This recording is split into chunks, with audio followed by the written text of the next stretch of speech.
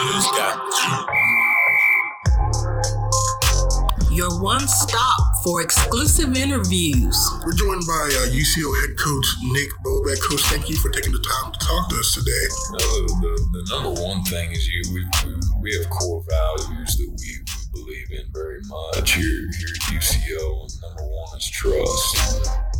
Number two is character, and number three is effort. So we're joined by University of Central Oklahoma senior in Eli Hooks. Eli, thank you for taking the time to talk to us today. Yeah, man, for sure. Thank you for having me. First off, man, I really appreciate it. I know UCO offered me about a week out from signing day, which was also my birthday.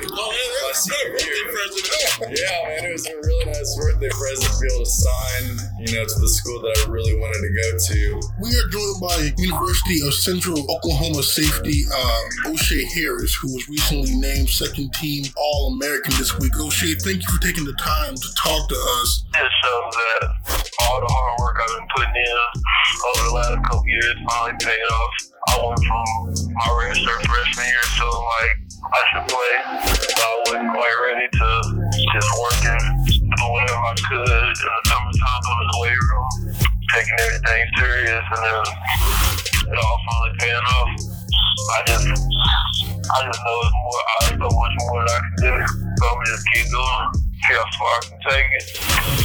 Post-game press conferences. There have been several things that happened even before the season started that, that could have our kids could have just folded the tent. It shows character. Game previews, recaps, and more. Brought to you by me, your host, JG Smooth. You're listening to The Cho Show, only on thesuavereport.com.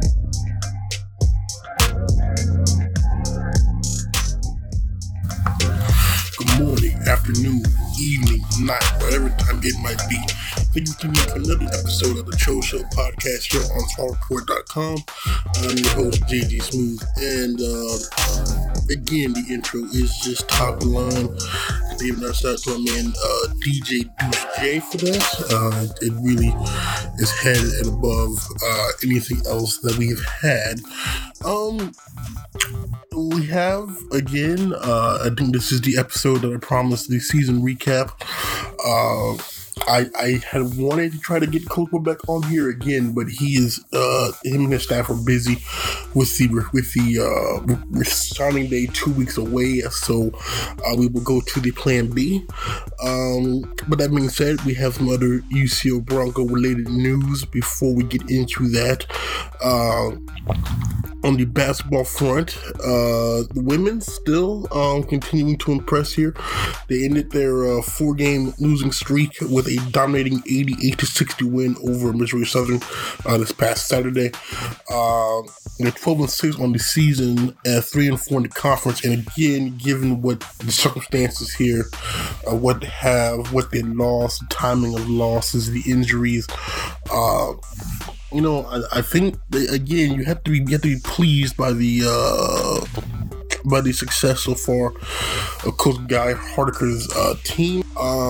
Right now they are led by forward Ariane Smith, who's averaging 11.4 points, 7.9 rebounds, 1 steal a game, and then guards Satoya Bryson is averaging 10.7 points, 4.3 rebounds, 3.1 assists, and 1.8 steals. They also have 4 players that are averaging at least a steal a game, which is really impressive. But if you know Coach Guy Hardiker, you know he is a stickler for defense, and it is a clear testament of it if you look at the box scores. They're only allowing 60.8 points a game on 39% shooting. So that, ladies and gentlemen, is the key to how the women's program is still staying competitive here, given the losses and injuries here, because as long as you play defense, you give yourself a chance to win. If you watched UCO women's basketball in the past, you will know that their defensive effort is suffocating. They play hard all all 40 minutes. They give themselves a chance to win games. Now, whether or not the offense is there, usually has been the key problem. Sometimes shots don't fall, but they always give themselves a chance to win. I know last Thursday against Pitt State,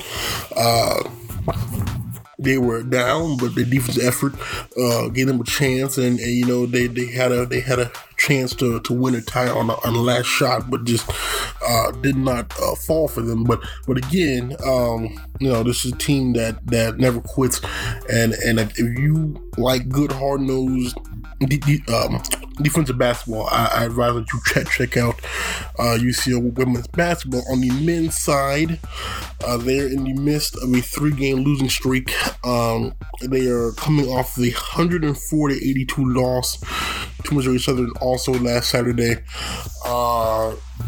It's been kind of tough for them there. They kind of had a hot start. I know they scored 100 against SWASU, I believe, and then 90 against somebody else in non-conference. But since conference play has started, they are 1-7 in the conference. Not where you were hoping to be at this point in time. They are 8-9 on the season.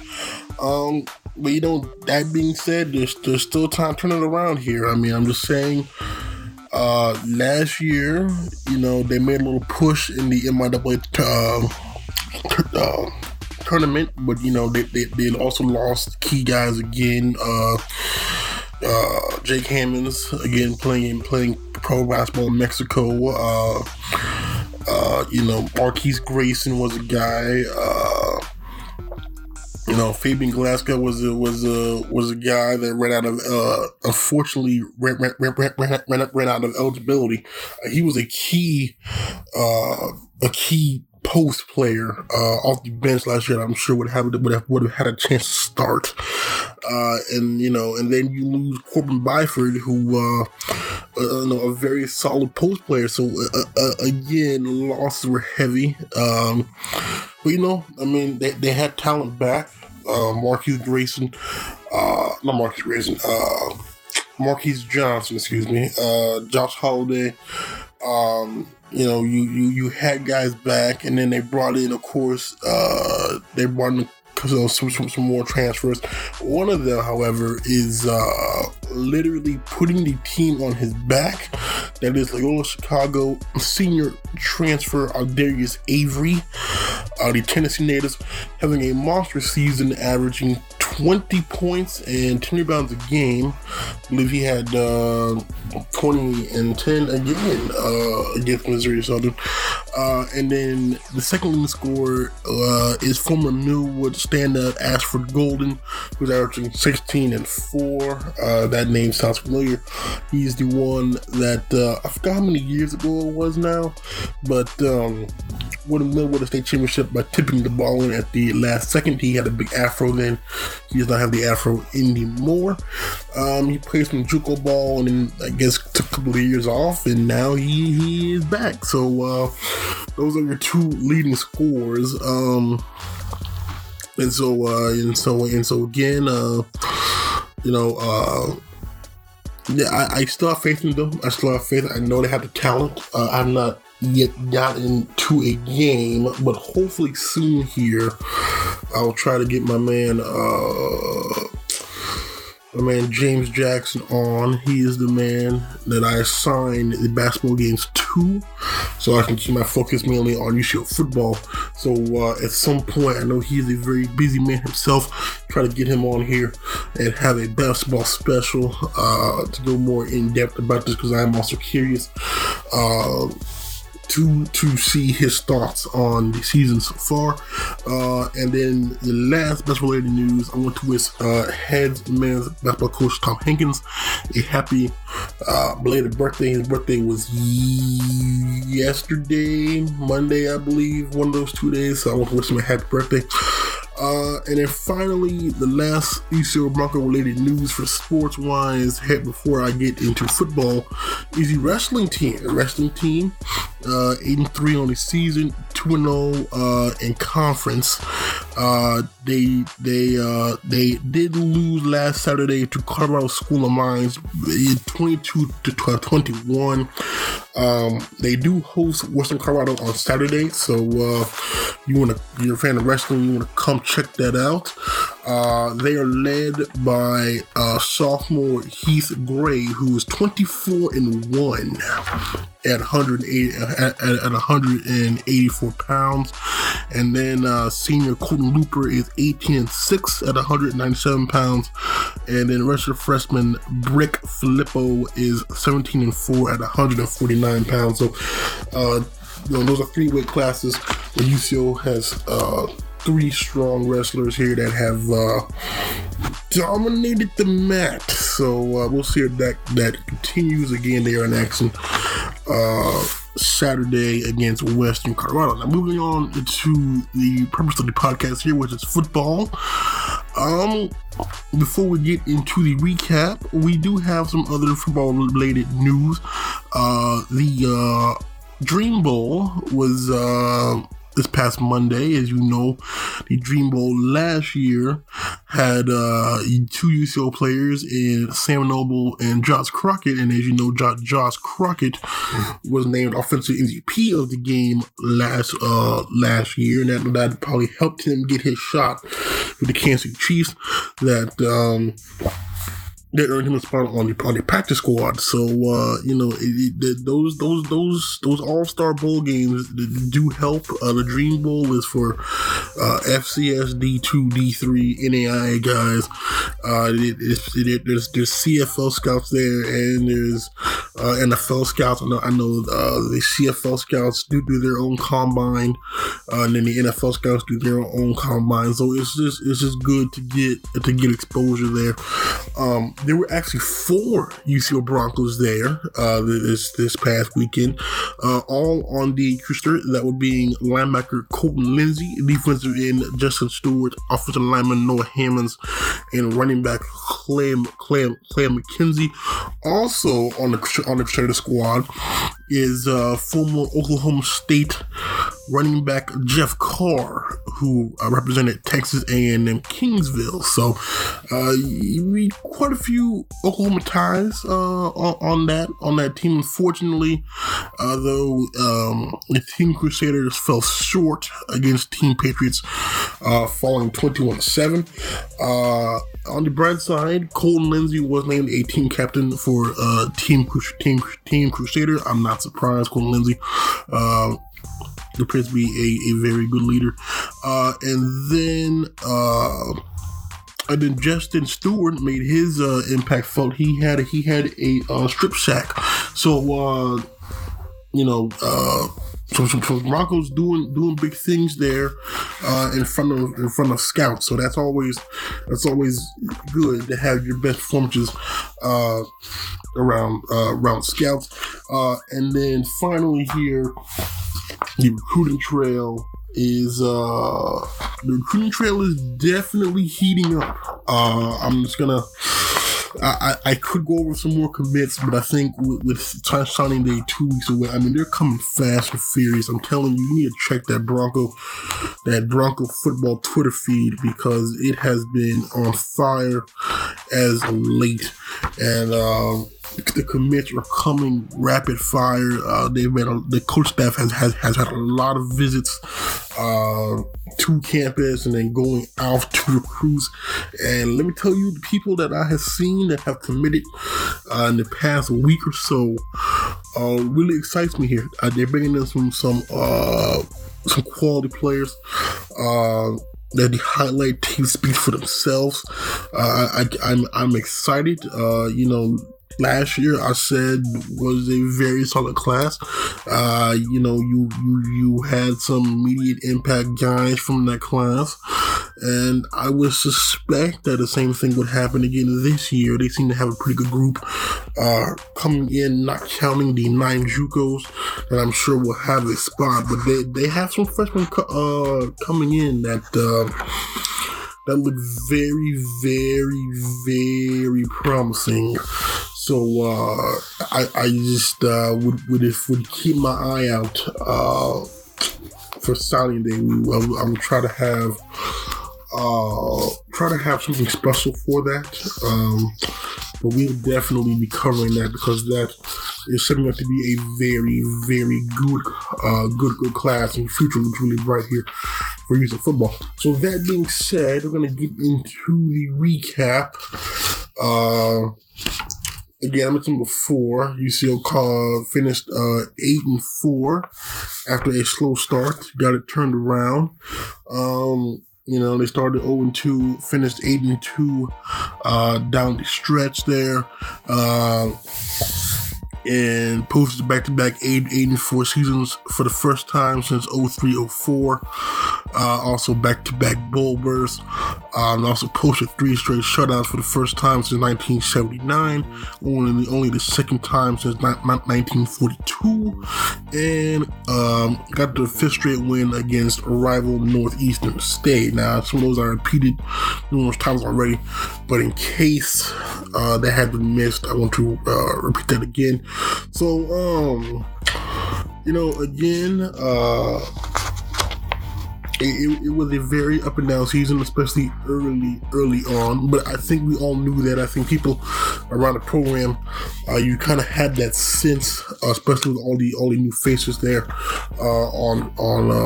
up front on offense, and then you have a new quarterback in there.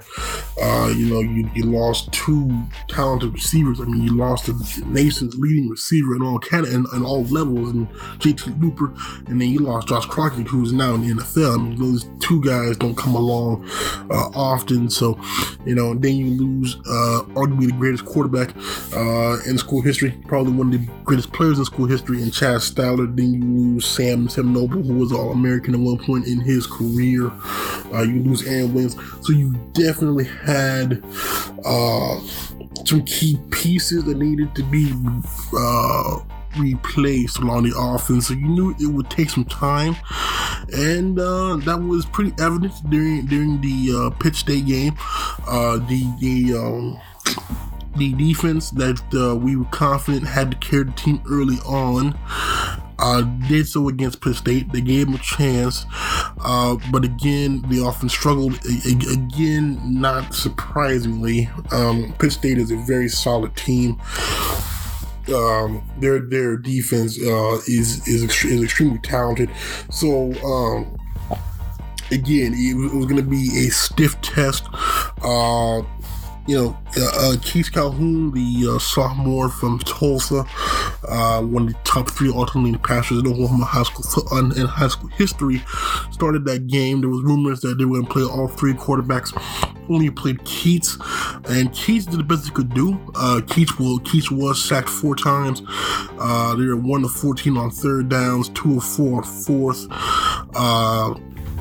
It just was tough. It was tough. But again, you kind of knew that. So there was only one way to go from there. And then the following week against Nebraska Kearney in the home opener, was a much better game from the offense. They put up 27 points. This was the first game where Dustin Boskis really made his presence felt on that, hauling in 11 catches for 136 yards. That was the game where they were driving and got down inside the Kearney 30, and it was a 4th down, and Dustin Boskis was again open, but their defensive back made a great play. Got enough of a hand on the ball to tip it, and kind of make it a difficult catch attempt for Boskis, who could not haul it in, and they did lose that game. That game, however, did give me hope, at least that the offense was making some progress there. If you look, the offensive line did do better. I believe the ground game still was kind of struggling a little bit, but at least the pass blocking was there. Defensively, it kind of took a step back, They had trouble stopping the read option, which was kind of strange to me after holding Pitt State really in check, and Pitt State also ran a read option. So, you figured we can get both sides playing together. We can, get the win. And then the following week, they did that against Lindenwood. Unfortunately, that was the game where Keats played brilliantly in the first half, and then went down with that knee injury. And then they inserted Chandler Garrett, the sophomore from Mustang, by way of Wyoming. He went in there and made sure that they got the win. Granted, he was 4-11 for 105 yards, 2 touchdowns, and 1 interceptions. That was also the game where true freshman Tyrone Howell from Idabel got to start at wide receiver, and he had a monster game. 5 catches, 152 yards, and 2 touchdowns. So, that was definitely a good win, and granted it was a much needed win. But then, you return home.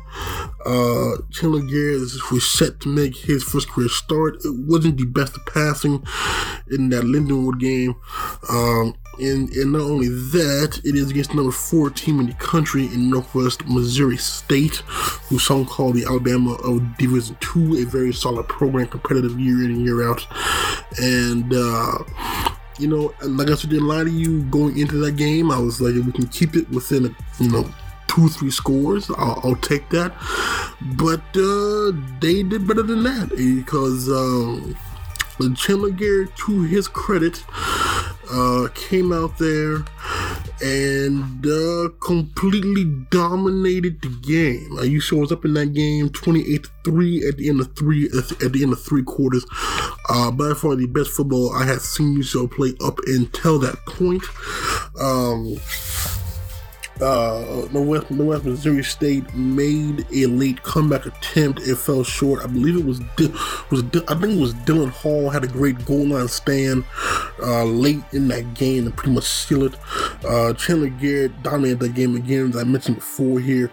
17 of 33 for 274 yards, 4 touchdowns, and ran for 59 yards. And then this, unfortunately, was the last game that Elliott Curry played on the season, because he got dinged up again in that game. He did have 8 catches for 103 yards and 1 touchdown, but unfortunately was injured in that game with a collarbone and was out for the season. So that hurt, because again, the only 2 receivers up to that point, not counting Tyrone Howell's breakout game against Lindenwood, was Dustin Boskus and Elliott Curry. So now it fell on Dustin Boskus' shoulders. So you needed somebody else to step up. There were high hopes for UAB transfer Ronald Turner Jr. and then JUCO Ronald Monroe. Ronald Monroe did come on late, and then Ronald Turner also had his moments, but there's nothing consistent there, which really concerned me, because again at that point the ground game was still not where it needed to be. So then the next week there against Fort Hays is kind of one of those you figured it could be a letdown, and it was a letdown. They lost 15-0. They could only muster 234 yards, but it also was the first time being shut out in 7 years. But if there was a bright side to that, the defense did not allow a touchdown, so the defense again was continuing their strong play. And Mikhail Hall, who had 2 catches in the first 3 games, had 3 catches for 53 yards. And if you recall, when I was recapping that game, I had said maybe this is a turning point that Mikhail Hall needs to get going, because it was a guy that had a very good scrimmage before the season started. I was high on the man. I know coaches were high on him, and so I was hoping that would definitely be the spark needed. So they returned home the following week against Central Missouri for homecoming, and this was the start of the win streak for UCO.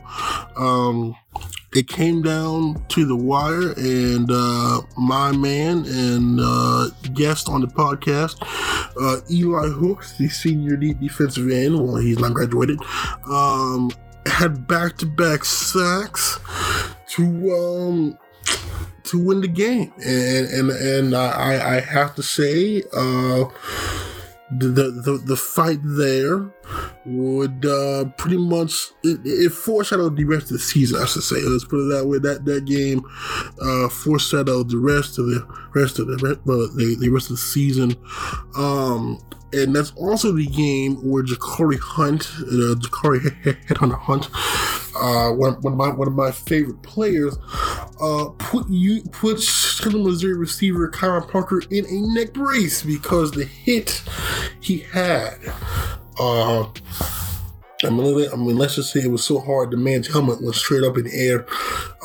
And telling you, if you have not seen this man play, I strongly advise you get to a UCO game next year, because Jakari Hunt, telling you, if you like old school safety play, the Ed Reeds, if you're a Dallas Cowboy fan again, and you like how Xavier Woods plays, and Jakari Hunt plays the exact same way, not the biggest guy in the world, but he brings everything he has, and it's just a joy to watch. So they got that win, an impressive win.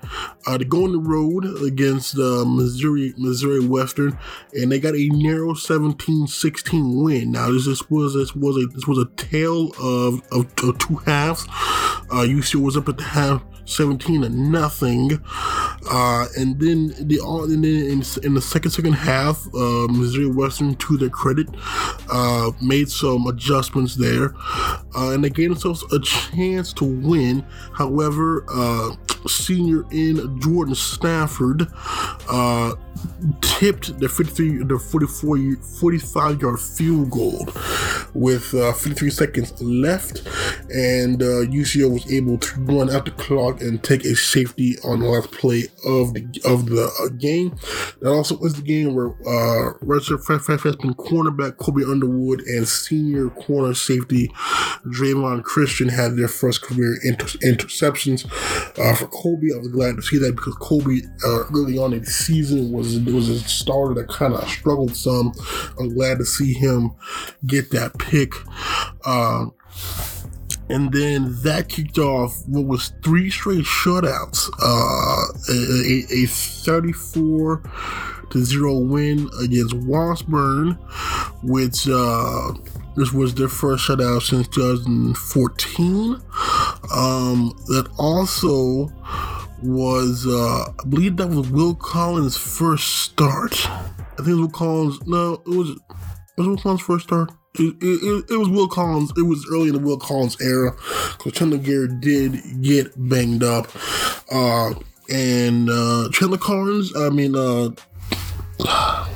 Will Collins had a great day that day, throwing for 282 yards and two touchdowns.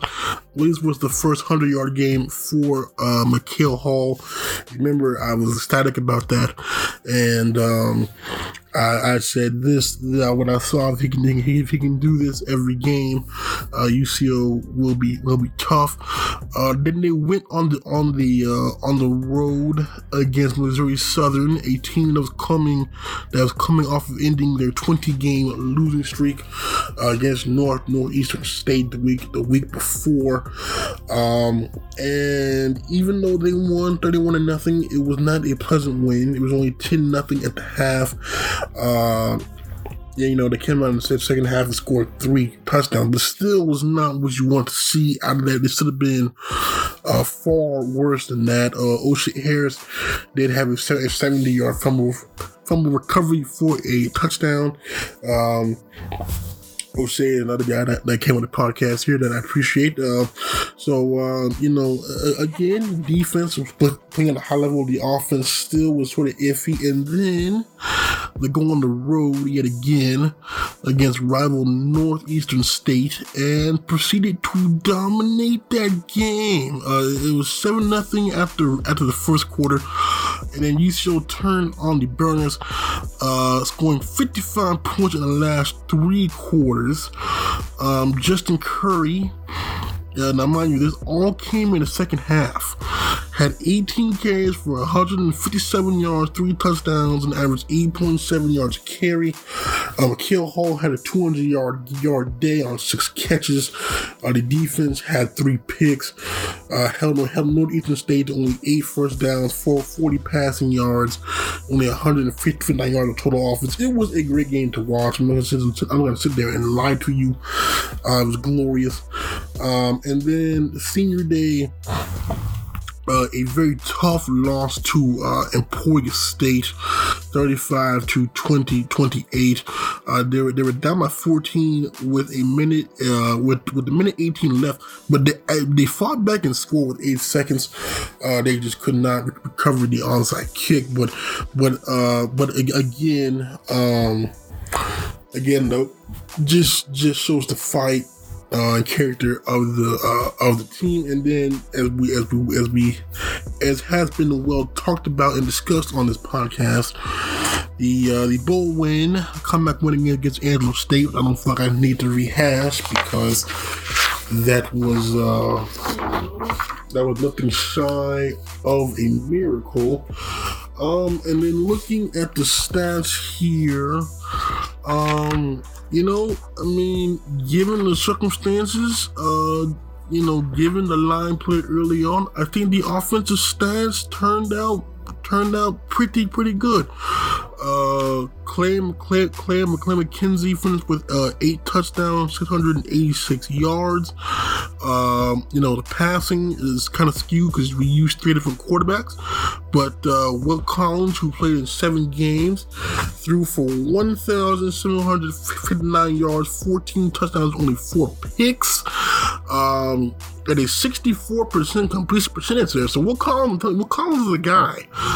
This is actually a position that I definitely want to see during spring. There are a lot of positions actually during spring that I cannot wait to see, and that is number 1 is who will take the reins as a quarterback. Because if you look at this here, none of them really lost a job. If we're starting from the very beginning here, Keith Calhoun never lost a job. Keith was never benched.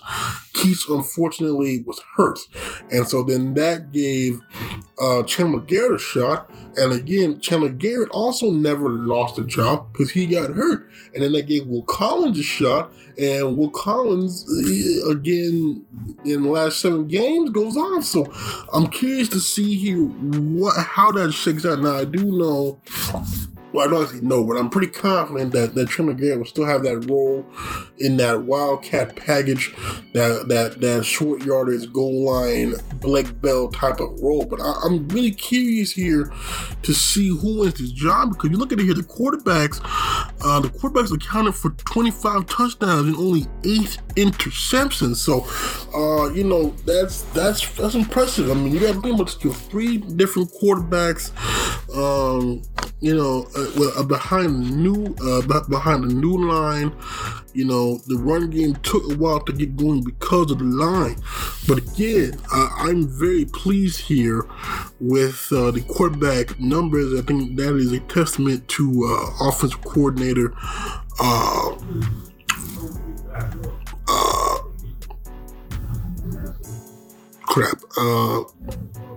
it'll come to me. Christian Hood, offensive coordinator Christian Hood. My bad, Coach Christian Hood. If you're listening to this, Coach Hood, I apologize. I could see your face, couldn't think of the name, but we got it. And so, I was pleased with the quarterback effort there, and then the receiving core also really, especially after that Curry injury, that I have to give it up here. A huge shout out to Dustin Boskis. Dustin Boskis again was a guy that last season was kind of buried on the depth chart there. I mean, I mentioned Crockett and Looper, and then Curry was there, and He was a guy that battled some injuries and some academic issues, and then could not play until I think it was Game 6. But had 2 touchdowns in that game. Now, at that point in time, I took it as, well, they can't cover 4 receivers. So I mean, if you're covering, Looper, which you had to, and then Josh Crockett over there with his 40-inch vertical, and then there's Lillian Curry. It's kind of hard to cover them all. So I figured, he might have just been a product of that. But Dustin Boskus, almost from the jump, from that Kearney game on, really just set the tone, finishing with 30 more catches than the second place, finishing with 67 catches for 209 yards and 7 touchdowns. I mean, Dustin Boskus had games where he just dominated games. Dustin Boskus is a guy, 5'8", maybe $160. But I mean, the man just gets open. The man is shifty. The man has some speed. Now, I'm not saying that he's a burner, but he definitely has some speed, enough speed to make big plays. And then McKeel Hall is the man. McKeel Hall is the man I was critical of. And McKeel Hall turned it around about mid-season, really just hit his stride. You look at that bowl game, McKeel Hall right there, made big plays in that game, that Northeastern State game. I mentioned he had 200 yards. McKeel Hall's a guy that I feel like when he wants to dominate games, he can. We need to get that consistently going. He had 37 catches for 698 yards and 3 touchdowns, averaged almost 19 yards a catch. McKeel Hall, we're talking about, this is a big play, very explosive man that has the man has D1 size. We're talking about a guy that's 6'3", probably about at least $180. The man has speed. He has strength. There was one play against Northeastern State or the bowl game where he dragged a defender 10 yards into the end zone. McKeel Hall is a guy that has talent. And McKeel Hall, the all stretching imagination, McKeel Hall, once Dustin Boskus, I'm not sure if he will get a 6th year, I hope that he is, but McKeel Hall has a chance to really make a name for himself. The man made honorable mention all conference, pretty much on that second half of the season alone. So I think here, if he can post those, if he can have that second half of the season and carry it over into the start of next season, that you could be looking at with him and Boskus there and then Curry back. You could be looking at 3 all-conference receivers right there. I have no reason why Lillian Curry could not make all-conference if he is healthy. And then Tyrone Howell is a guy, again, was a surprise player as a true freshman. Now, when I saw him in that scrimmage, I saw Tyrone Howell. I was like, this guy definitely has some signs.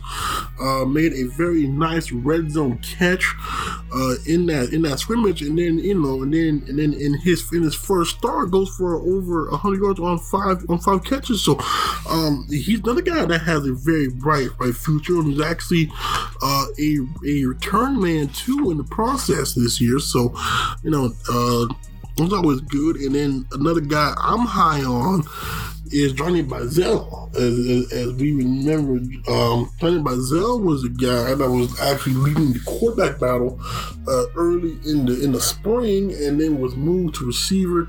Took a while to kind of adjust there, but Johnny Bazell's a guy that came on late. He's a guy I like to think now having a year at receiver this time next year will also be able to make an impact. And then you can't, and then you add in 2 junior college transfers, and then you have some red shirts here. You have Diego Richards, who Coach Bobek was really high on signing day last year. that he actually called one of the most explosive players in the state, which is to me is a pure slot guy, kind of in the mode of JT Looper, Dustin Boskins type of guy, and then you got Dawson Huddleston out of Marlowe, another 6'2", 6'3" receiver there. So I'm really curious to see what the receiving core is looking like. I'd like to think here, especially now that not the line is settled. I mean, you hopefully will have better health this year with center Nick George, who missed some games because of concussions. Still was a third team all conference guy. You had a lot of young redshirts played last year. Chase Slack, Seth Carmack, Alex. I hope I'm saying his name right here. Eckler.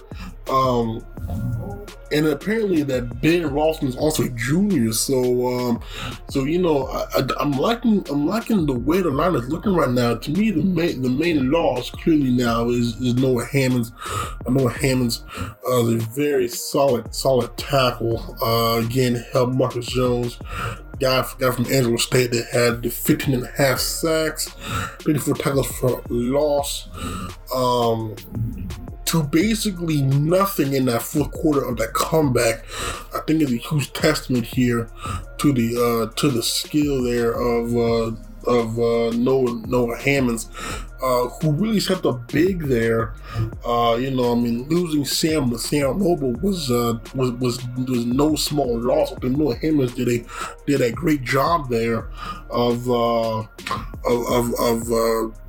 being that key tackle, and I know Coach going into the spring had clearly never asked him about the line. Had always seen that Noah Hammonds as a guy that they felt was best of the bunch, that could play all three line positions, and this is a guy I hope will get a shot, at a training camp somewhere, whether that be in the NFL or the CFL, because I think Noah Hammonds with his size and his ability, I think he has earned a shot somewhere. So I'm hoping that somebody gives him that opportunity to make it at next level. And then if we're looking at the H-backs, Dante McGee. Dante McGee is a guy that I know when he signed out of UConn a couple of years ago. He was a running back, and I was like, 6'4", I think it was like 6'4", 220 then. And I asked Coach, I was like, is he going to stay running back? And he said, no, he'll be an H-back. He gained about 15 pounds during that rescue year, and let me tell you, I saw him after one of the home games, and I was leaving the press conference, and Dante McGee is a very built individual, and Dante McGee, let me tell you, is a guy that only had 7 catches on the season, but had 108 yards and 1 touchdown, and also earned honorable mention on conference. Dante McGee is a guy that I think could be a very good weapon. Now, I don't know. Caleb Moss is a guy, my first year covering them, that was Chad Steiner's safety blanket. I like to think Dante McGee could be the same. I know they played 4 H-backs. They played him, Marshall Tolson, Daxton Williams, and true freshman Isaiah Jackson. Was really surprised me about Isaiah Jackson. But Isaiah Jackson is a very good receiver, by the way. I have to say he has pretty good hands. Definitely was kind of a surprise play as a true freshman. I actually played in 11 games, so I was really surprised about that. Tolson again, coaches high on him as a blocker, calling him the best inline blocker in the conference last year. And then Dr. McGee, not Dr. McGee. Daxton Williams is another quality blocker from Eufaula, but they are set there. They are set there, and at that position. I mean, I know that Daxton Williams and Tolson will be seniors next year, but they have a guy that is committed. Now, I don't know whether he'll be playing on offense or defense, but let me tell you the highlights of this man. We're talking about Marshall Tolson being one of the best blockers in the conference. I think this guy has a chance, if he's on offense, a chance to do the exact same. We'll talk more about him on the signing day special, but he's a guy I was excited about. I really was excited about. And then, fools me, and then I forgot to mention the running backs here. Now, I would like to think that it's going to be Justin Curry's job to lose at this point. I mean, Justin Curry well established what he could do. He had to share time with Clay and McKenzie. Again, one of the all-time greats. I think, to me, the key is who will be in the rotation. Should have a healthy Bruce White back, who limited to only 3 games last season due to injuries. You also have Seymour Daniels, and Seymour Daniels is a guy that I'm high on. I'm high on Seymour Daniels. Seymour Daniels was brought in from Tulsa East Central as a wide receiver, moved to the emergency running back position last year due to injuries, and stayed there. And I have to say, Seymour Daniels, when his number was called, I mean, the man ran extremely hard. I like what I saw out of Seymour Daniels, so I'm curious to see how if he can get some solid carries in there. Plus we have the JUCO TJ Roberts, who leaped over a standing defender and proceeded to run for a touchdown. So I'm sure he will get some snaps. And then you also have Peyton Scott, the redshirt freshman out of Sand Springs, who was the Oklahoma Gatorade Player of the Year a season ago. So the backfield there, however it shakes out, is also ultra talented. I'm just curious to see what the rotation will definitely be like there for Dyson. Moving on to defense here. This is where most of the losses occur this season, because we do lose Colton Lindsay, who was the team's leading tackler here with 91. And then you also lose Malik Walker at corner, was a steady presence.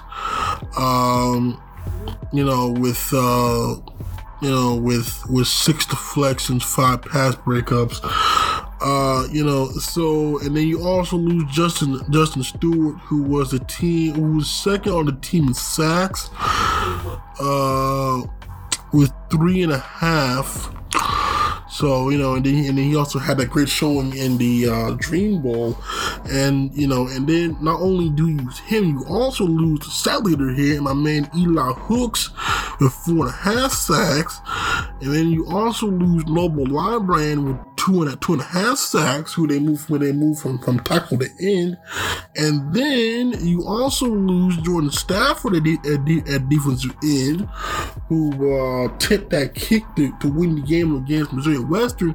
And then On top of that, you also happen to lose Trey Wilmington to graduation. So that's about 4 or 5 ends right there that that will have to be replaced. Now, that would pretty much just leave Noah Ingram at this point as the key rotational guy last year. Now, I know they did bring in a couple of JUCOs that I would like to assume will be getting some snaps in there, and it's going to be up to the redshirts. Now, I don't remember exactly all who they brought in last year on the defensive side of the ball as far as the line goes. I do know that they made a great effort last year to bring in tackles, especially after Carson Smith unfortunately had to medically retire due to shoulder injuries, and that is an area that I think though will be solid. You have Tulsa transfer Mike Rios, who was very solid last year before having to miss the remainder of the season with the injury. He'll be back. Tyrell Cummings, a big 315-pound tackle, your typical nose guard, will also should be improved. You also have I'm not going to say his name because I will butcher it. Again, they call him KK. He should be better. He came on strong, especially after the Mike Rios injury. And then you also have Joseph, I hope I'm saying his name right here. Is it Rock? I think it's Roque. He also played a lot too, especially after that Mike Rios injury, and he's a guy that got some pressure too. So, and then you also have Stephon Starks in there too from Independence. As you know, that was the JUCO featured on this past season of Last Chance U, and he also played in 7 games last year. So the tackle spot is fine. I'm not worried about that. They also brought in Corey Brown Jr., the JUCO from Arizona Western, who should also see some snaps in there. I know they have the rest from John Moss, who they were high on last year. Greg Brown Jr., who was 280 last year, so I think he should probably be bigger this year. So the tackle spot, I'm fine with the tackle spot. I have no concerns. Linebacking core, again, you lose Lindsey, you lose Alex Figueroa. You also lose Langston Underwood. One of the feel-good stories here was a walk-on who earned a scholarship in the spring. You always root for those guys. Played 11 games. Made 24 tackles on the season, including 1 sack, 2.5 tackles for loss, but they also again have Dylan Hall back. They have Byron Burns back. They have Jeremiah Hill back, and then they redshirted two linebackers last year. They also brought in a JUCO linebacker this year. So again, they were 8 deep last year. So I think they should still be fine. They also have Brock, and again, I hope I'm saying his name right. I think it's Berus, Berus, who they have been high on now for quite some time. I think he'll be a redshirt sophomore. So they are also looking good at linebacker. Now, the secondary here, and mainly the corners, that kind of concern me. Now, safeties are fine because you got Jakari Hunt and second team All-American, first team All-Conference. Man, come on the podcast, Mr. O'Shea Harris. And safety, O'Shea Harris had a breakout junior season last year, finishing second on the team with 74 tackles, 3 for loss, 2 interceptions, 8 pass breakups, 10 deflections, and 2 forced fumbles. So O'Shea Harris again probably would be assumed to be the catalyst there. Now at corner is where the losses are kind of heavy. Malik Walker and another fiddle story was a walk on from NEO. Was probably one of the best corner last year. He departs, as does Deion Hallman, the Ball State transfer. He also departs. Jordan Noel, the Kansas State transfer. He also departs. So it just kind of unfortunate there that the losses at corner, along with Javon Christian, also departs. So you're losing 4 corners. Now I will say, the way that Kobe Underwood, who will be a sophomore this coming season, the way he turned the season around to me is really encouraging. I think he should be starting again at one of the other corner spots. Now, I know the other corner spot, I know they had Daniel Bauman there, and Daniel Bauman is a guy that has great size for the position. He's 6'3", he's tall, he's lanky. He started that Pitt State game, struggled early on. I think they moved him to safety towards the end of last season and did better. So I'm curious to see if they keep him there or to move him back to corner. You have Isaiah Gray was a JUCO last year that also played. And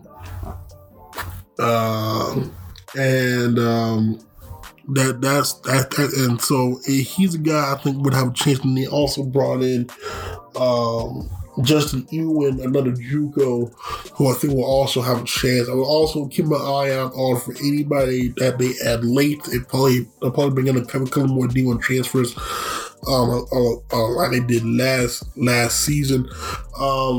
And so, other than that, if they can pass those holes up there at in and a corner, I don't see why this team cannot make a run at the conference crown next year. I really don't see why.